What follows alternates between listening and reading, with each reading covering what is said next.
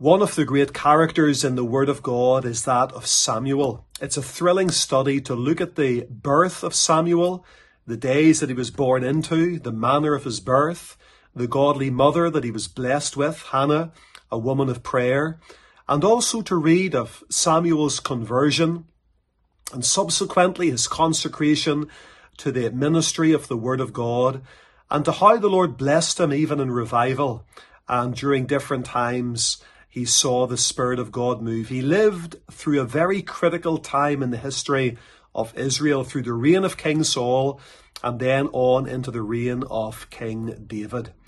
We read about what I believe is Samuel's conversion in 1 Samuel chapter 3. The Bible speaks about Eli in that chapter. Eli was a priest of the Lord.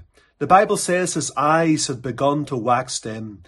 And so Eli was not able to see all that well physically.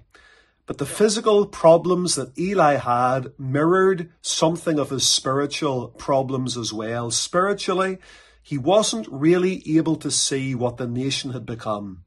And in many respects, he couldn't even see the danger oftentimes that his own family were in as well. And I believe tragically, while Eli was a man of God, sadly he died with many, many regrets. But nevertheless, we read about the night that Samuel met the Lord in 1 Samuel chapter 3. I just want to read some of these verses with you. 1 Samuel chapter 3, verse number 2. It came to pass at that time when Eli was laid down in his place, and his eyes began to wax dim that he could not see. And ere the lamp of God went out in the temple of the Lord, where the ark of God was, and Samuel was laid down to sleep, that the Lord called unto Samuel, and he answered, Here am I. And it's that little phrase that I want to leave you with, friends, today.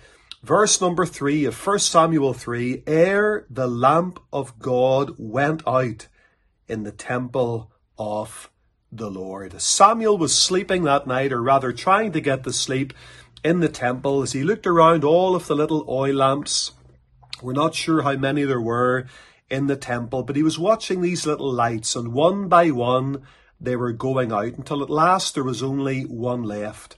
And whenever the oil would burn low, the lamp would begin to wax dim, and eventually it would go out, and the wick within the lamp would just become a smoking flax. And Samuel was sitting there in the temple watching the lamp burning low. And I believe there's a great object lesson for us. I've got this beautiful old oil lamp beside me. I'm not sure how old it is, but I sometimes use it in the study. I'm a little bit nostalgic that way. And it's nice to have an old oil lamp, but it goes on this paraffin oil. And whenever the paraffin or the oil runs out, the lamp will ultimately burn low and go out as well, and just leave something of a smoking flax or a smoking wick, and then that will stop to smoulder as well. And the lamp is the instrument that emits the light. The lamp is not the light, but it is an instrument that is used to emit light. And in the scriptures in the book of Revelation, the Lord challenges those 7 churches of Asia Minor. And speaking to one of them, he exhorts them to repent. Now, this is a local church, to repent of their sins ere he removes the candlestick.